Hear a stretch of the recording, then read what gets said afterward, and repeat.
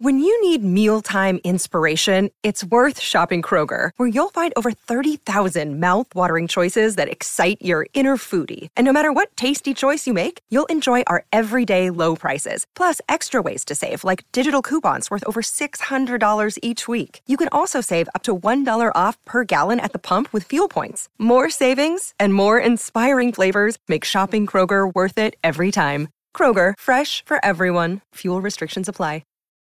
Look, Bumble knows you're exhausted by dating. All the, must not take yourself too seriously, and 6'1" since that matters, and what do I even say other than, hey? Well, that's why they're introducing an all-new Bumble, with exciting features to make compatibility easier, starting the chat better, and dating safer. They've changed, so you don't have to. Download the new Bumble now.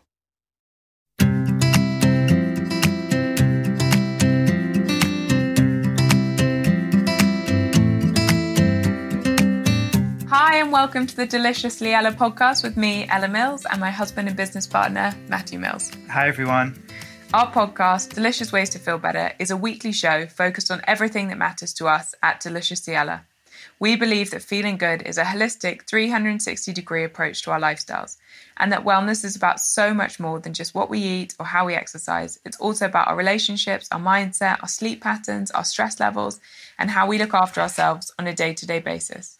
On this podcast, we'll be breaking down all of these topics, looking at absolutely everything that impacts our mental and our physical health, and sharing the small, simple changes that'll hopefully inspire you to feel better.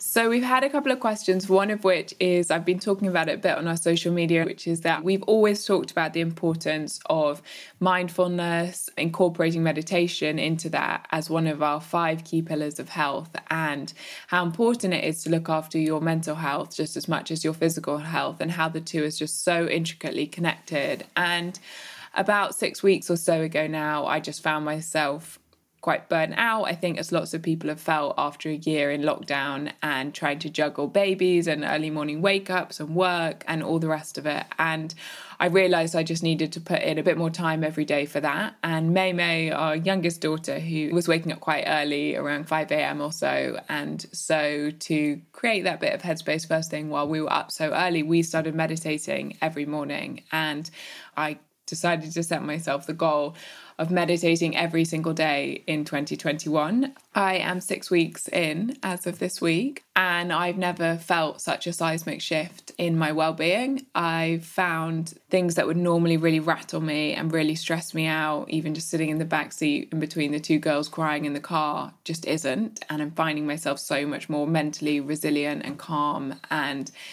I'm just quite blown away actually by how profound the impact has been. And I've had lots of questions on what I've been doing, and I've been doing a mix of different things to keep it a little bit different each week. I've been doing a lot of the meditations with our friend Gelong Tupten, the Buddhist monk who we've had on here before and who's got some really beautiful meditations on the app. I really like his body scan. It's something that's quite nice to do first thing in the morning and also last thing at night. I've been doing a lot of that, and I've also been doing a lot of breathwork exercises with this amazing instructor that I've recently discovered and who we've actually just been recording with this week to join the app in a couple of weeks' time. So I cannot wait to introduce him to the Delicious Ella community. We're actually doing a massive project on the mindfulness and meditation and mental health section of our app, which will go live about a month from now, mid-May. And it is just so important to look after our mental health just as much as our physical health. So that's been a kind of game-changing thing for me. And I guess it's really helped address work-life balance, which is something that we get a lot of questions on as well, and something that we wanted to talk a little bit about today, and any tips that we have on finding a bit more work-life balance.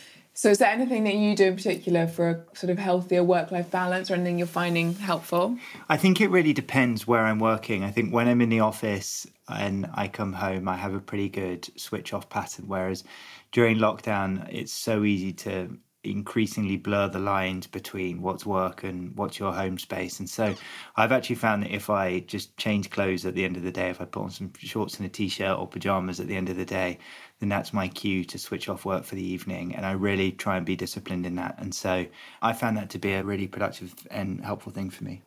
I think for me, the biggest thing has not been going on my phone first thing. I used to wake up, look at the time on my phone, turn it off airplane mode and immediately open up something like social media, open up the inbox in there, then I'd open up my emails, and I've only been awake 3 minutes and I've already processed 101 requests or questions, and it can be quite overwhelming. I now start with the meditation every day, and then I keep my phone off, go downstairs, make us coffee, come back up, have it in bed while I feed May, and trying to have that first hour or so kind of pre 7 a.m. off work, off my phone, has been a really life-changing thing.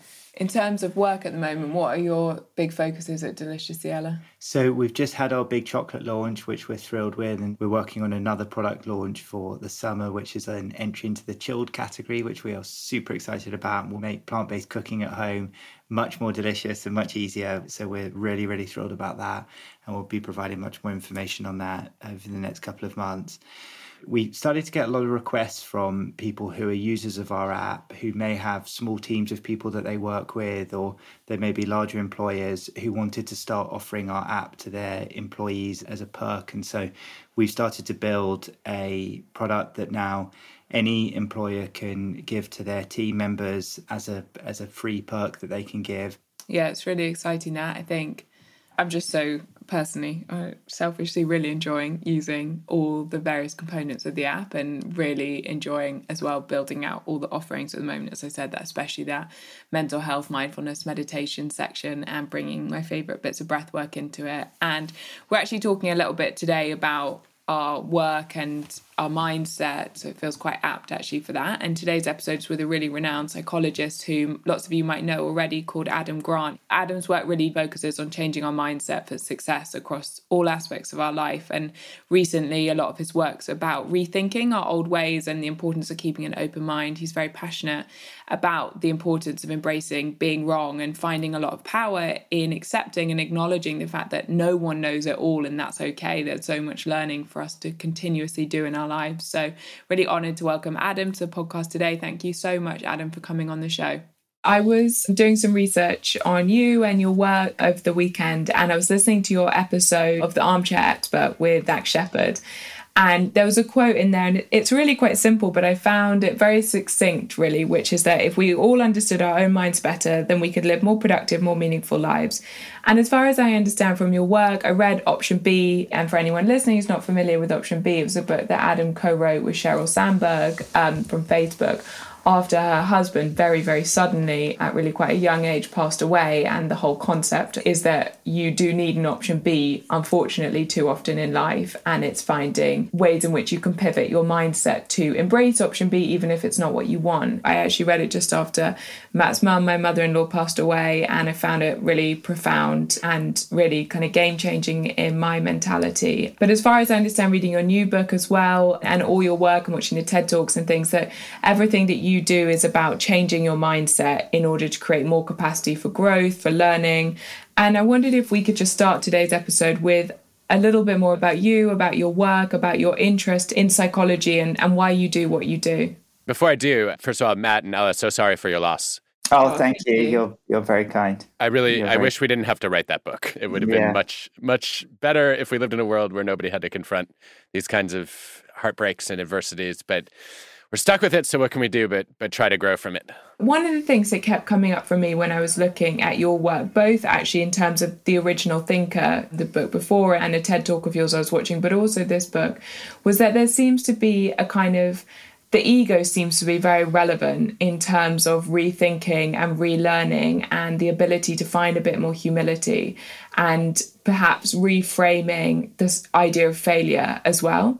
And I wondered if that was something that you felt was very prevalent, because I felt for me that kept coming up as a question again and again in each chapter that I read. I guess it's one of the defining themes of my work, and I hadn't really noticed it until now. But as you pointed out, it's stunning how many people fail and then internalize it and say, well, that means I'm a failure. And we all know that failing doesn't make you a failure. In fact, if you look at the data, the world's greatest scientists, entrepreneurs, inventors, artists, musicians, they actually fail more than their peers. And the more ideas they try, the better their shot at achieving great things. And I think that, there are definitely cultures that have tried to look at failure differently, right? When I spend time in Silicon Valley, there's this, fail fast mantra. We should celebrate failure as much as possible. And yet, I don't want to throw a party when I fail, right? I'm usually pretty discouraged. I guess I would say what I want to do is I want to try to normalize failure, to help people recognize that making a mistake, screwing up, falling flat on your face doesn't have to be fun, but it's part of the learning experience. And if you never fail, you're probably not aiming high enough. And what do you find is the common trait between those who fail and are willing to give it another go and those who fail and say, oh my God, I can't handle this. I'm not going to put myself out there like that again? Well, the usual suspects are probably grit, growth mindset, and then also the 3 Ps. So I think we're all familiar with grit, right? Having passion and perseverance toward long-term goals. Growth mindset, believing that you have the capacity to change and improve, and saying, you know what, when I struggle, that's a sign I need to work harder or try a different strategy, as opposed to a signal that I lack the innate talent or the raw ability to make it. And then the 3 Ps, I think are always helpful. This is Marty Seligman's work, where he found that pessimists, when they failed, they tended to see it as personal, permanent, and pervasive. So, hey, this is my fault.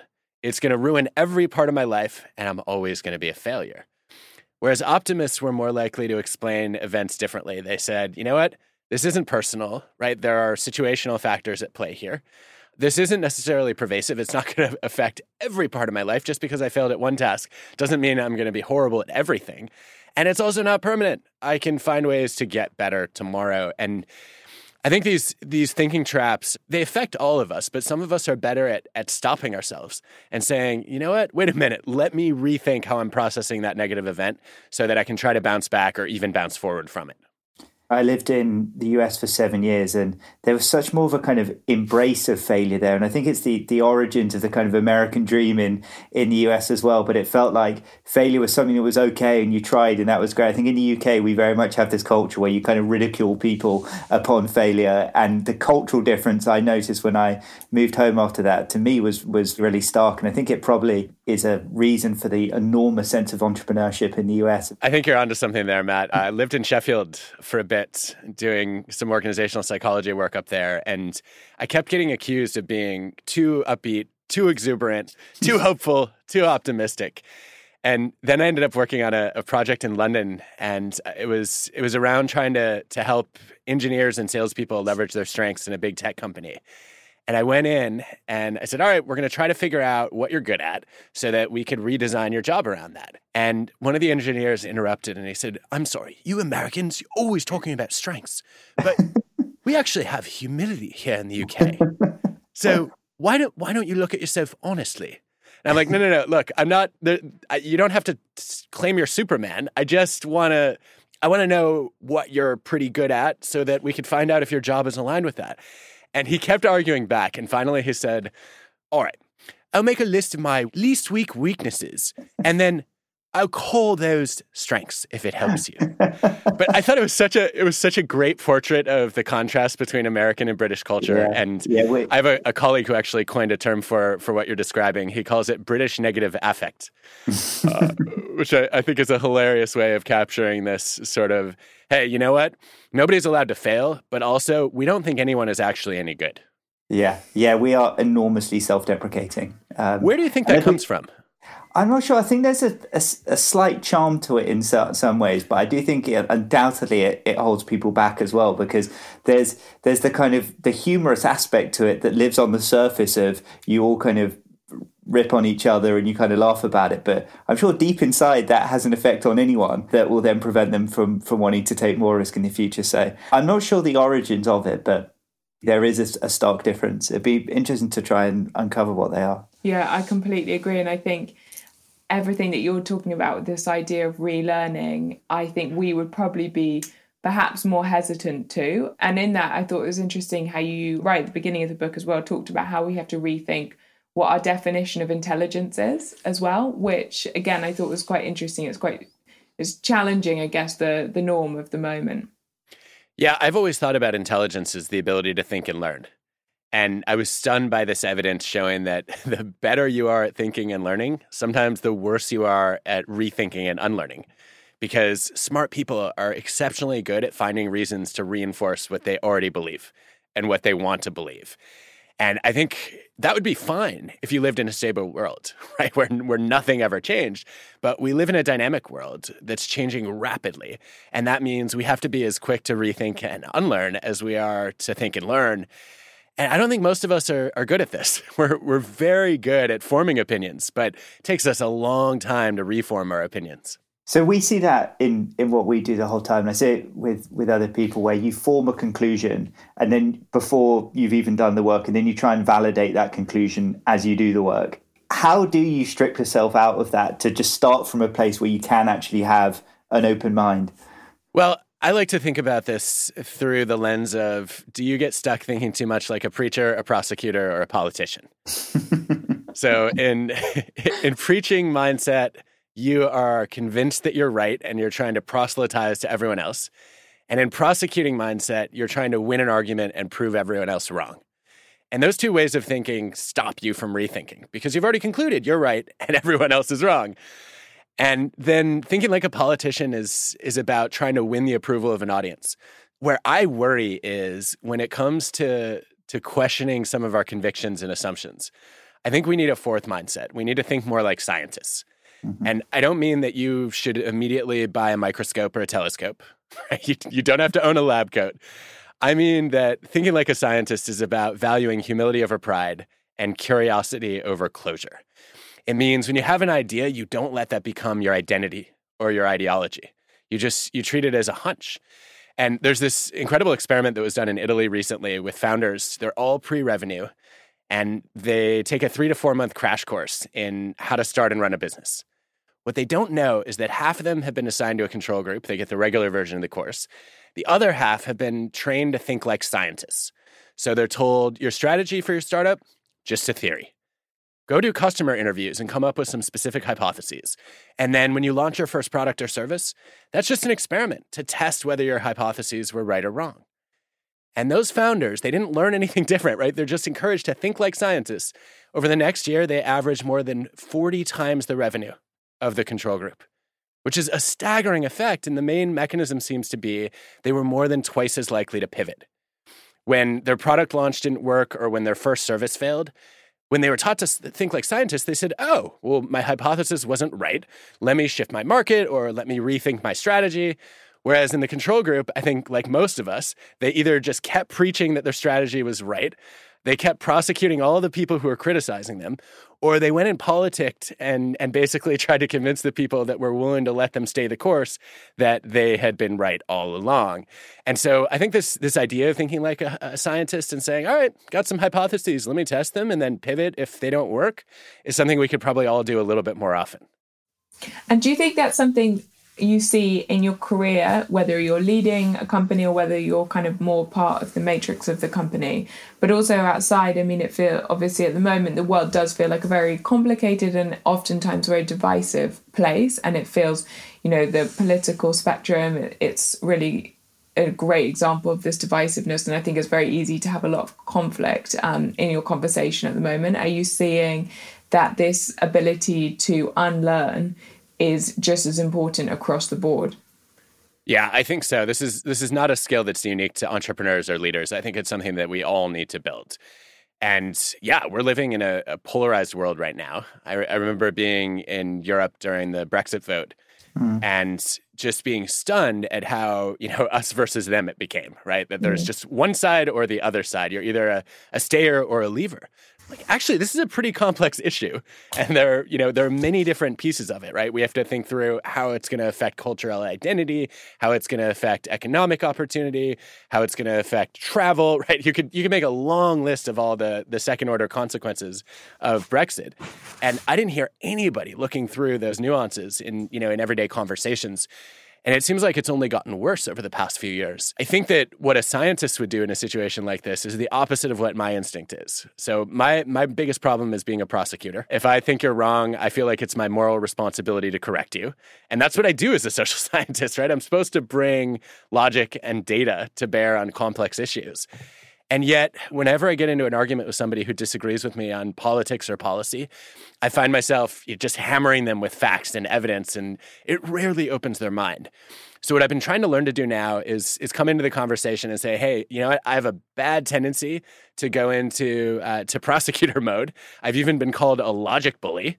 And I don't want to be that person. Part of the reason I want to have this discussion or this debate is I think I might learn some things. And so if you catch me lawyering, please let me know. And what I found is the person is more likely to call me out then, which helps me avoid getting off track.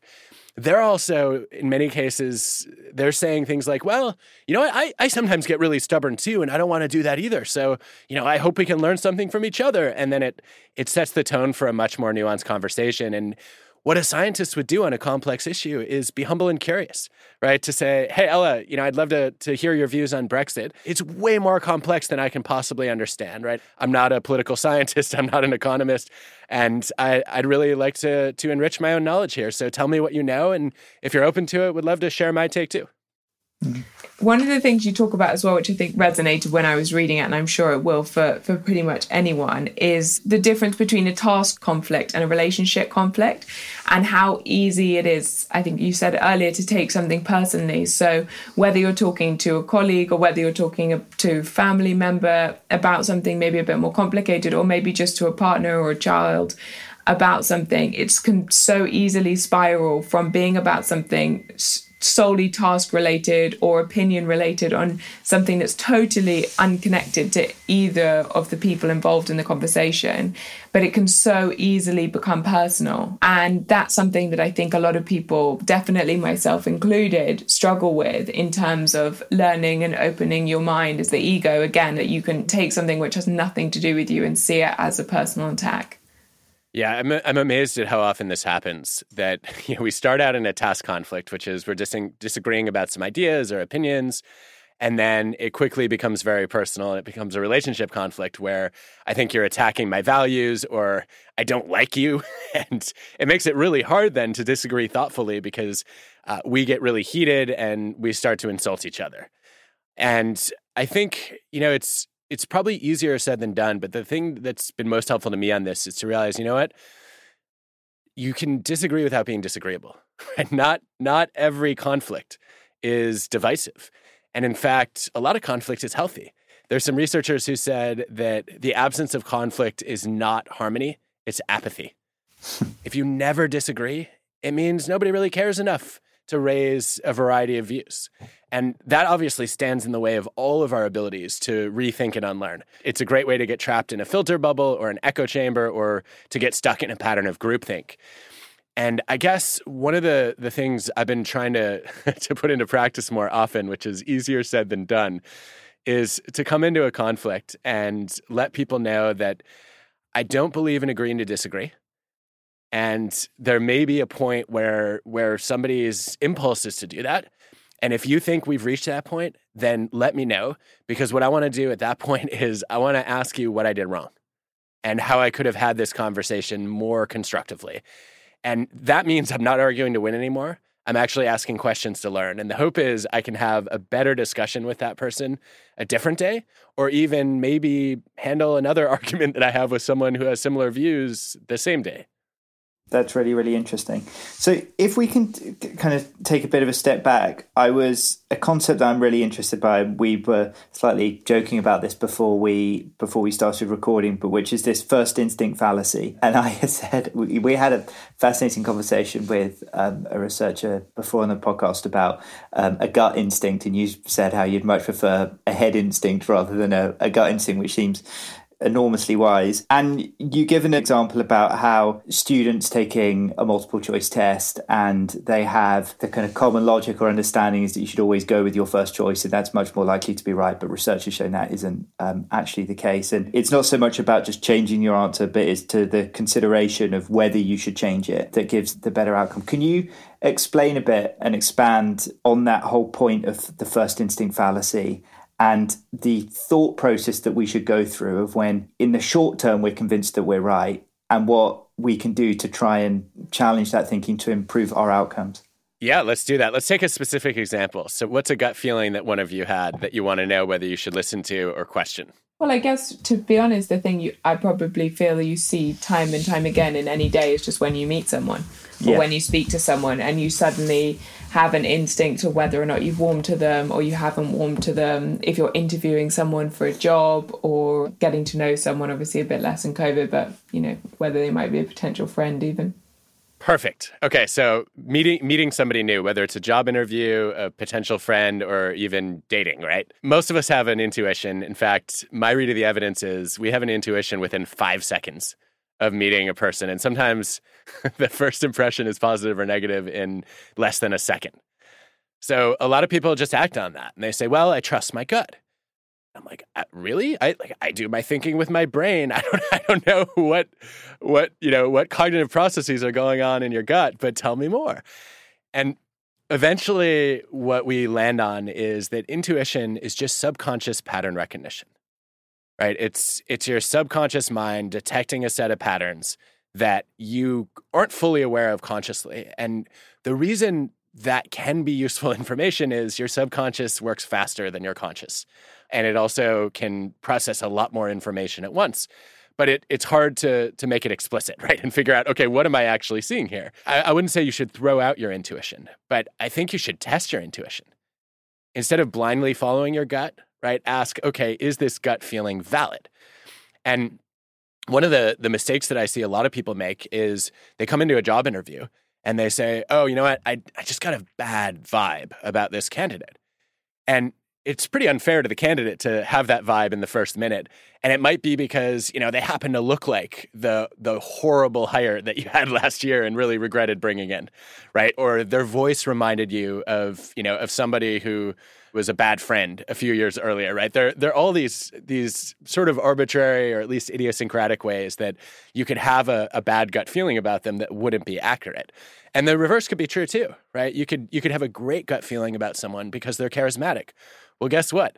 You know who's most charismatic on first impressions? Narcissists.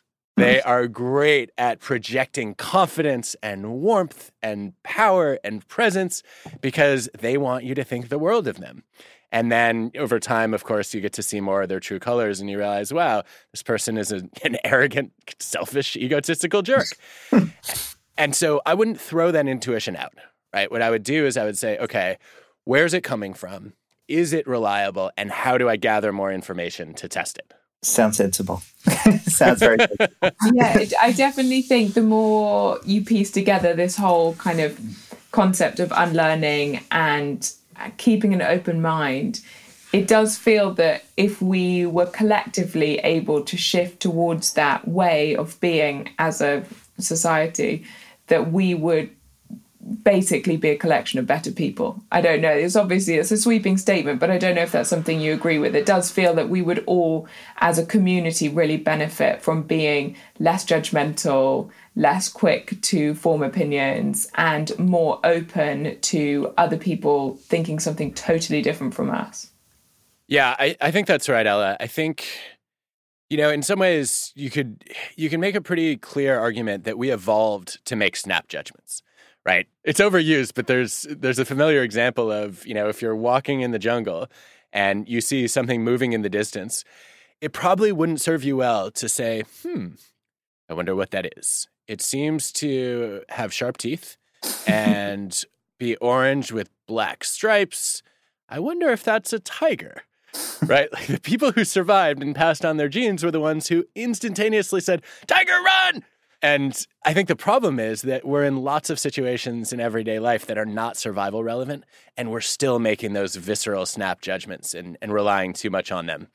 I think if we were more open to rethinking, if we were either slower to form our first opinions or faster to form our second opinions, I think the world might be a better place, because I think right now, culturally, in a lot of ways, changing our mind is seen as a sign of weakness.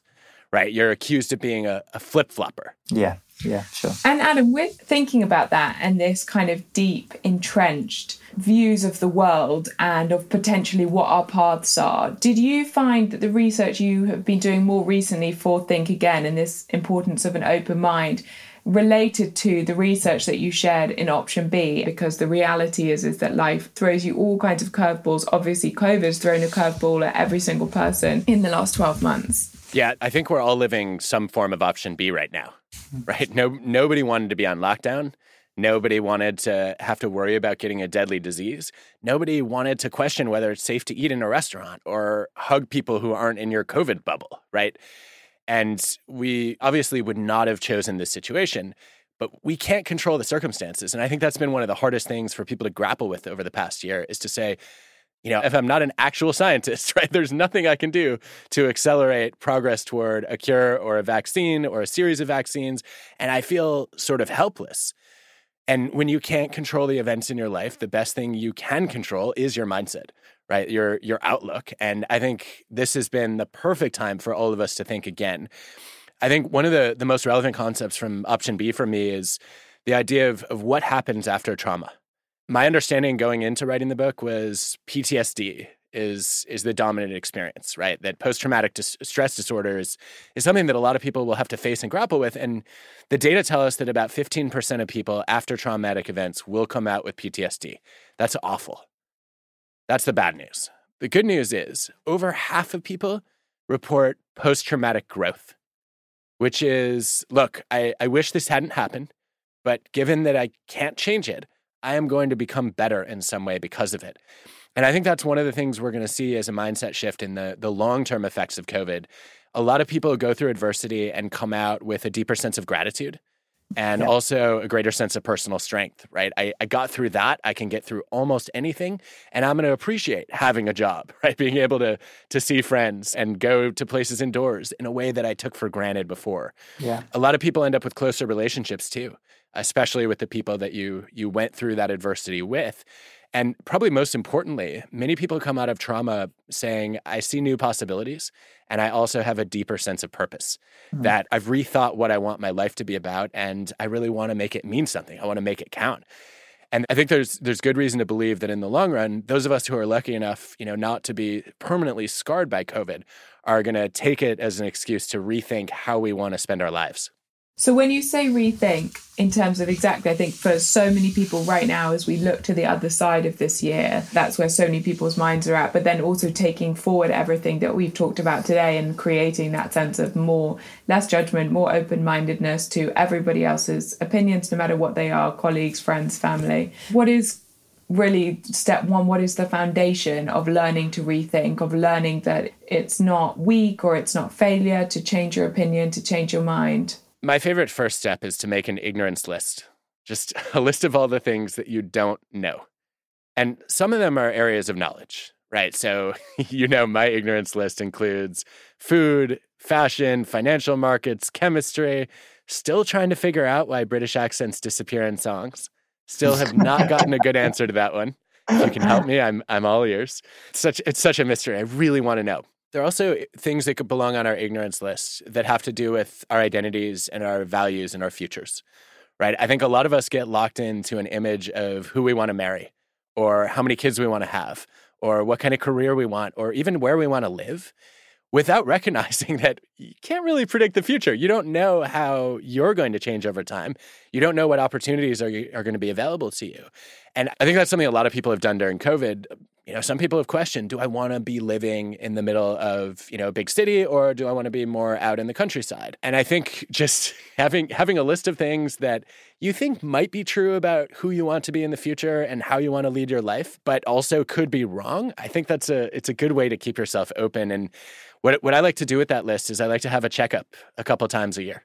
So a repeating reminder twice a year in your calendar, just like you would go to the doctor even when nothing is wrong. Right, to say, okay, in my job, have I reached a learning plateau or a lifestyle plateau? In my relationship, have I given my partner the space to continue evolving? Have I shared how what I want is changing? And I think it would be dangerous to have those checkups every day because then you just be rethinking everything and you get stuck in analysis paralysis. But there's something about twice a year that I think allows enough time to pass to say, all right, I've got some new thoughts, some new perspectives. I'm reflecting, not just ruminating. And that also reminds me to pause and take stock and consider a change. Yeah, I love that. Yeah, me too. So stop being so binary and more fluid. Yeah.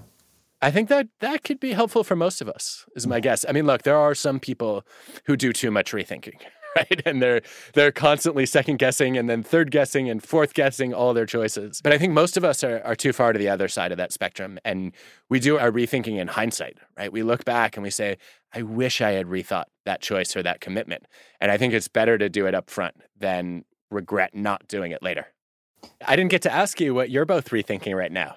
It's a great question. My mum, she had brain cancer, and the tumor was in her brain. Depending on where the tumor is, basically, it affects a different part of your functioning. And for her, it was in the area that affected her speech. And she was a very eminent politician in the UK. She had an incredible career. She was an incredibly popular figure in politics. And she, basically, the only words that she could still say when she was very, very ill, the things that she was left with was being able to say love forever. And I think that really, really stuck with me. And you talk about the post-traumatic growth, and I definitely felt like I went through a big growth spurt in my own development after she passed away.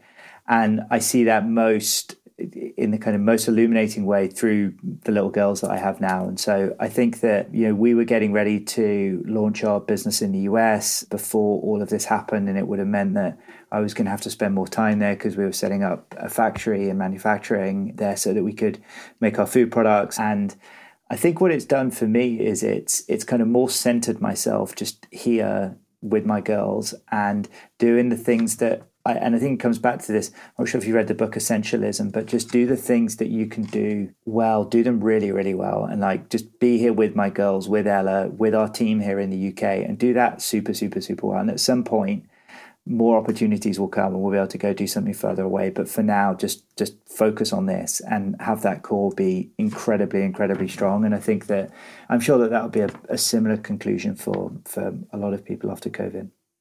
Yeah, how about you? Absolutely. I think, there's a lot of parallels there. I think our two children are very close in age. Sky, the eldest, is 19 months and May is actually 5 months today. So we're very new to parenting, and our initiation to parenting really coincides with basically the COVID pandemic. And so I think the two together have really got us both rethinking about the way that we live our lives. And it's definitely created a more fluid open-mindedness for me, that there is more that you can do and there's more that you can achieve. And I think I was so focused on the to-do list and getting everything done, and I think our sense of work was so overwhelming. And I was still working at 11 o'clock the night before Sky was born at 6 o'clock the next morning. Whoa. And it was so all-consuming. And I think since she was born and COVID happened, it really allowed me to rethink priorities, and work is still a massive priority and a massive passion. But I went back to school last year, back to do another degree in nutritional therapy, taken the next 300 hours of my yoga teacher qualification, just a lot of things that I've said, I don't have time to do that. I don't have time to do that. And I think the combination of wanting to grow as a parent and an example to two little girls, and the COVID pandemic just showing that things change in an instant after the death of Matt's mum, where that was highlighted more than ever before, has pushed me to rethink what you really want to achieve in any given day. That's awesome. How about you? It's such an example of post-traumatic growth. And it's been hard not to rethink priorities, right, over the past year. I think one of the things that I've really shifted my thinking on recently is there was a study of kids and parents here in the US asking the parents, what do you want most for your kids? And then asking the kids, what do your parents want most for you? And the parents overwhelmingly said, I want my kids to be happy and kind. Yeah. And the kids said, my parents want me to be successful. And this is the same, the very parents who claimed they wanted happiness and kindness for their kids, their own children said, no, what my parents really care about is that I achieve great things. Yeah. And Allison and I had a big conversation about that afterward and said, look, of course we want our kids to be successful, but happiness and kindness matter more to us. Yeah. And then we had a whole debate about which was more important. And she said, happiness is number one. And I said, no, I'd rather have them be kind than happy, right? Happiness is a selfish pursuit. Kindness serves others. And she says, well, wait, so you want a bunch of miserable, depressed, selfless children? No, I'm saying I'd rather have them be an 8 on happiness and a 10 on generosity than the reverse. Yeah. And it was such a fun conversation. It's still ongoing, but I think we should all be thinking more, right? And rethinking more about what we want for our kids. Yeah, I totally agree. I totally love agree. that. They do highlight and they create so much growth within you. You see them growing up so much and so quickly that you kind of want to accelerate your own growth alongside the way that they're going. So they are an amazing marker for it. And the best mirror for your flaws. Yeah, best mirror for your flaws. Yeah, that humility, I think, certainly parenting is a great lesson. And if you allow it to be, because I think it's also easy to get very stuck in your ways there. And I think parenting is probably, for me, so far, the best example in the importance of rethinking. Yeah. Same, although you haven't even gotten to the point yet where they just tell you what your flaws are. That part is fun. Yeah. So look forward to that. I'm sure. Fantastic. Adam, we cannot thank you enough for coming on. It's been an absolute joy talking to you and so much thought-provoking comments. Yes, Adam, thank you so much. I will put all the details of the book, Think Again, and also Adam's other book that we mentioned, Option B, in the show notes below. Thank you. Thank you all so much for listening. I hope you've taken a lot from it, and we will be back again next Tuesday. Thanks so much.